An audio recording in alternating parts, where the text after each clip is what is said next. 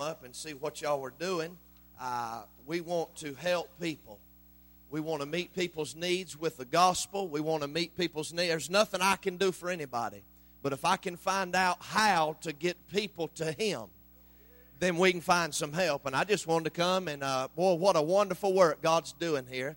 And what a privilege it is to come and to get to see what God's doing. Wasn't that a blessing, those young people? Man, I tell you what, that just, bless the Lord. Amen. What a job. You can go in 50 Baptist churches in America tonight and not find young people in any of them because it's boring them to death. They think God's boring. They think God's outdated. They think God's old. They think God's irrelevant to what's going on in their life. I'm glad that there's a place on the side of the road in Alabama that's teaching young people that God's not dead. He's still alive. Well, what a blessing. I tell you, thank God for that. I didn't come to preach. But I'll do my best just to be a blessing to you. If you'll take your Bible and turn to Psalm 32 with me, Psalm chapter number 32 and verse number 1. I'll read a couple of verses. I'll be brief. I heard that Alabama's playing Colorado. Stand with me. And so I got to be quick. Somebody threatened me out in the foyer. And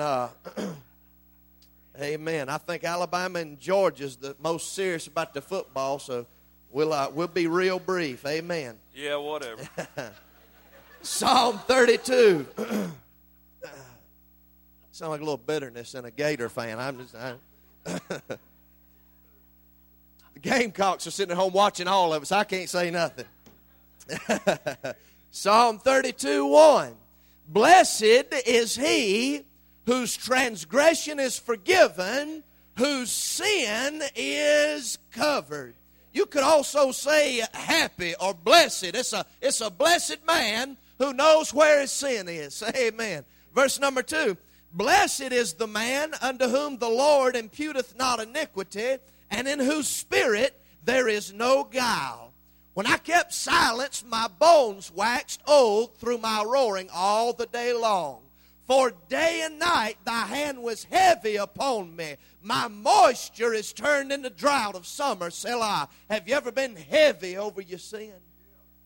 Verse number 5, I acknowledged my sin. There you go.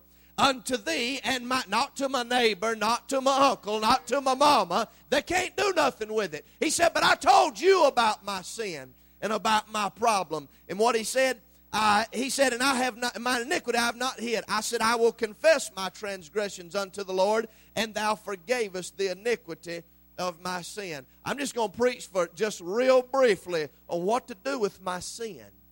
What should I do with my sin? Father, thank you for helping us tonight. Lord, thank you that when I could not reach mercy, mercy came and snatched me up. I'll thank God, Lord, that the mercy of God is from everlasting to everlasting. God, I'm glad when I did not know how to find God, you knew where I was and what I needed. God, I got to thank you and I got to praise you just for a minute for coming and getting me when I could not find you. Thank you, Jesus, for saving me. Lord, thank you for these precious people and what a wonderful church, Lord, is here. And I just pray that you'll help us for a minute in Jesus' name. Amen. And amen. You can have a seat. When I got saved in October, Halloween night, 1996. I got born again by the grace of God. God saved me so good. I mean, He flipped me upside down and changed me completely forever. I was so happy that I was sober for once in my life. I did not know how to act. I was on cloud 9 for months. I mean, I'm talking about just a complete change in my life. But you know, don't you? I mean, changed forever. And I mean, I was excited about what God did. And I was witnessing to a friend of mine one day. We rode dirt bikes and we used to race them all the time. And we was going down the road and I was trying to witness to him and tell him what God had done for me and tell him how God had saved me. And we was going down the old back road and I had a YZ 125. Man, that thing had all kind of parts all over it, racing parts and chrome mufflers and custom wheels. And I felt my truck jerk on the road and I looked back in my mirror. And my YZ was doing a cartwheel about as high as this ceiling in the road. That thing came off the trailer. It hit the ground. I mean, it tore all to pieces. It tore the sides off of it, bent the handlebars, bent my rims, tore the muffler slap off of it. I slammed that truck. I was telling him, Kerry, man, God's good to He'll save you if you'll trust Him. Man, He's changed me completely. And Wham, the truck starts jerking. My bike's up in the air. I throw my truck in park. I slam on the brakes in that order, about to tear my transmission out. I jumped out of the truck. I started saying words I thought I'd never even heard before. I'm talking about one right after another. Talking about how mad I was, that I done tore my motorcycle up, tore my truck up. I'm going back there making up new cuss words. Carrie gets out and walks back to the motorcycle and said, yeah, tell me more about what we was talking about. Changed. I found out real quick that although I was saved, although I was on my way to heaven, sure as if I was already there, born again, washed in the blood, there was still a part of me that hadn't caught up with it yet. I found out real quick, my old flesh still likes to sin. It still wants to do wrong, and I could not figure out what in the world to do with that sin. I had no idea that God could forgive me again. I said, oh, God, save me again. I didn't know what to think. I ain't been saved long enough to know nothing. But I knew this. I did not want that part of my life to run my life. God had done way too much for me to turn around and go back to what I was, and I wanted to know what I could do to make this thing right. I was reading what the psalmist said. He said, blessed is he whose transgression is forgiven. By the way, don't look at me so religious like you don't know what I'm talking about. First John said, if we sin, he is faithful and just to forgive us our transgressions. We all know what I'm talking about. What do I do as a Christian when I got a problem in my life and when I got a sin in my life and I don't know what to do with it? What do I do? Number one, you can carry your sin. Look what he says. He says, blessed is the man to whom the Lord imputeth not iniquity, in whose spirit there's no God. When I kept silence, my bones waxed old through my roaring all the day long. For day and night thy hand was heavy upon me.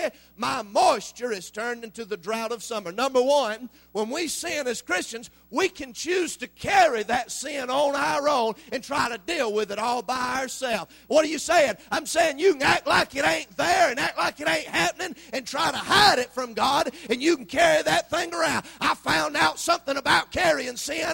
It's about like parking a dump truck on your back. You can't get a breath. You can't get a clear mind, and Satan will torment your mind. Your flesh will accuse you, and you'll be just like David said, thy hand was heavy upon me. My moisture is turned into the drought of summer. He'll dry up and blow away trying to carry a sin. I wonder tonight how many of us are trying to carry that thing around we don't know what to do with. I used to go fishing at Santee Cooper over there in Marion, South Carolina. There's 2 lakes and there's a canal. You can go in there and catch catfish the size of a Volkswagen. Somebody say amen right there.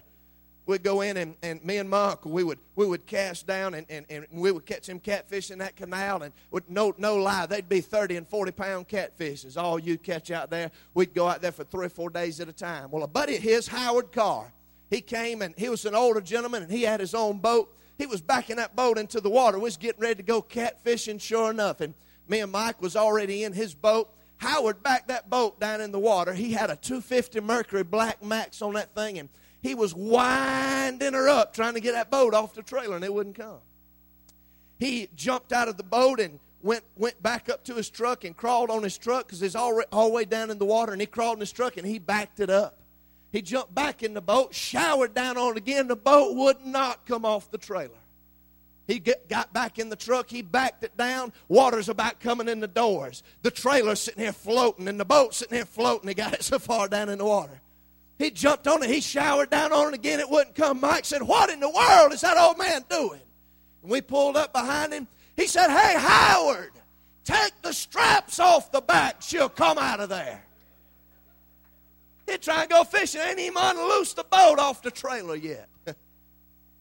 You can't go fishing like that. How many of us got our motor wound up as tight as it'll go trying to get out of something we're still so tied to it? Carrying that sin around. Can't do nothing for God carrying it. Wonder who's carrying the sin tonight. Number one, you can carry your sin. Number two, you can confess your sin.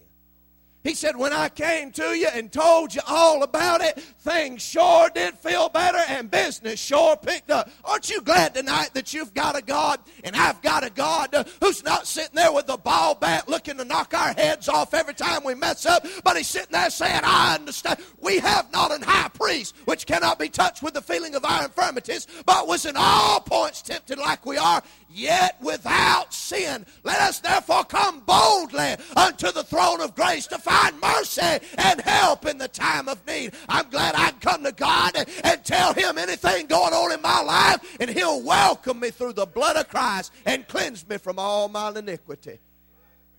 Why in the world do we need to go tell God about it? Because if we go tell God, what's the devil going to tell you? God's going to find out. I've already told him. What are you going to do if somebody finds out what you... I've already told him. What's the devil going to say if you done told it all? What's he got to tell?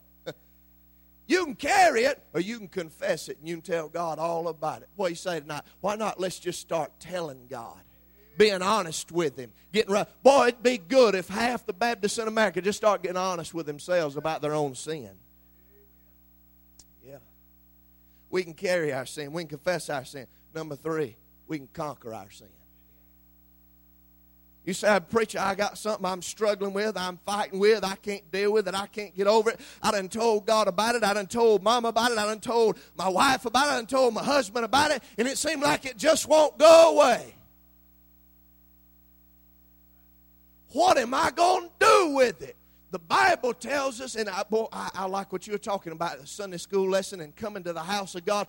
1 John chapter number 1, verse number 7 says this, but if we walk in the light, as he is in the light, the blood of Jesus Christ, his Son, cleanseth us from all sin. I looked at that, and what that literally means is the blood of Jesus continually is cleansing us day by day. In other words, if I come to Sunday school and I learn the Word of God and I come to preaching hour and I have somebody preach the Word of God to me and I come to prayer meeting, I'm walking in the light. And by walking in the light, God is equipping me to conquer those things that I cannot conquer on my own. Preacher, why am I having so much trouble getting by this? Because we are not walking in the light.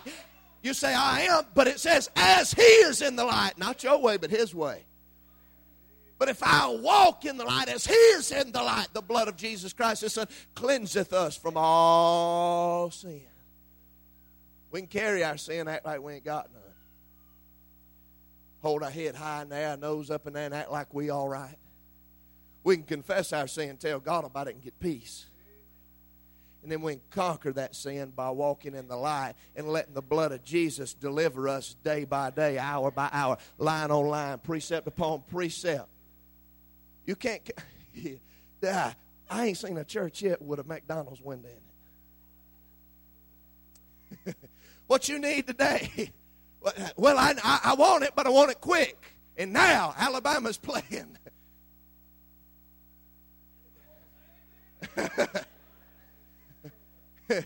Yeah, haven't you? What I'm saying is this.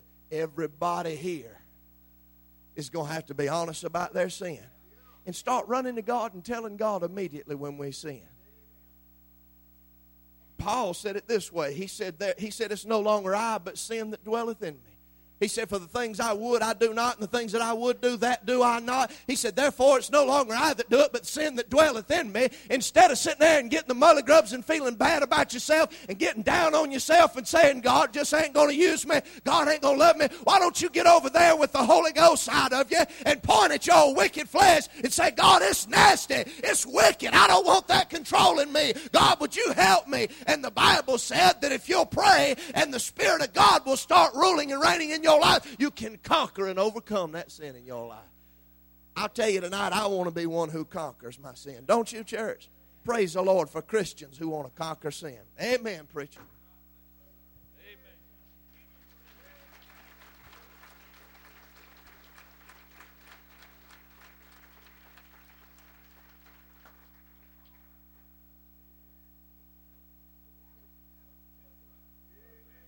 Just right. Amen.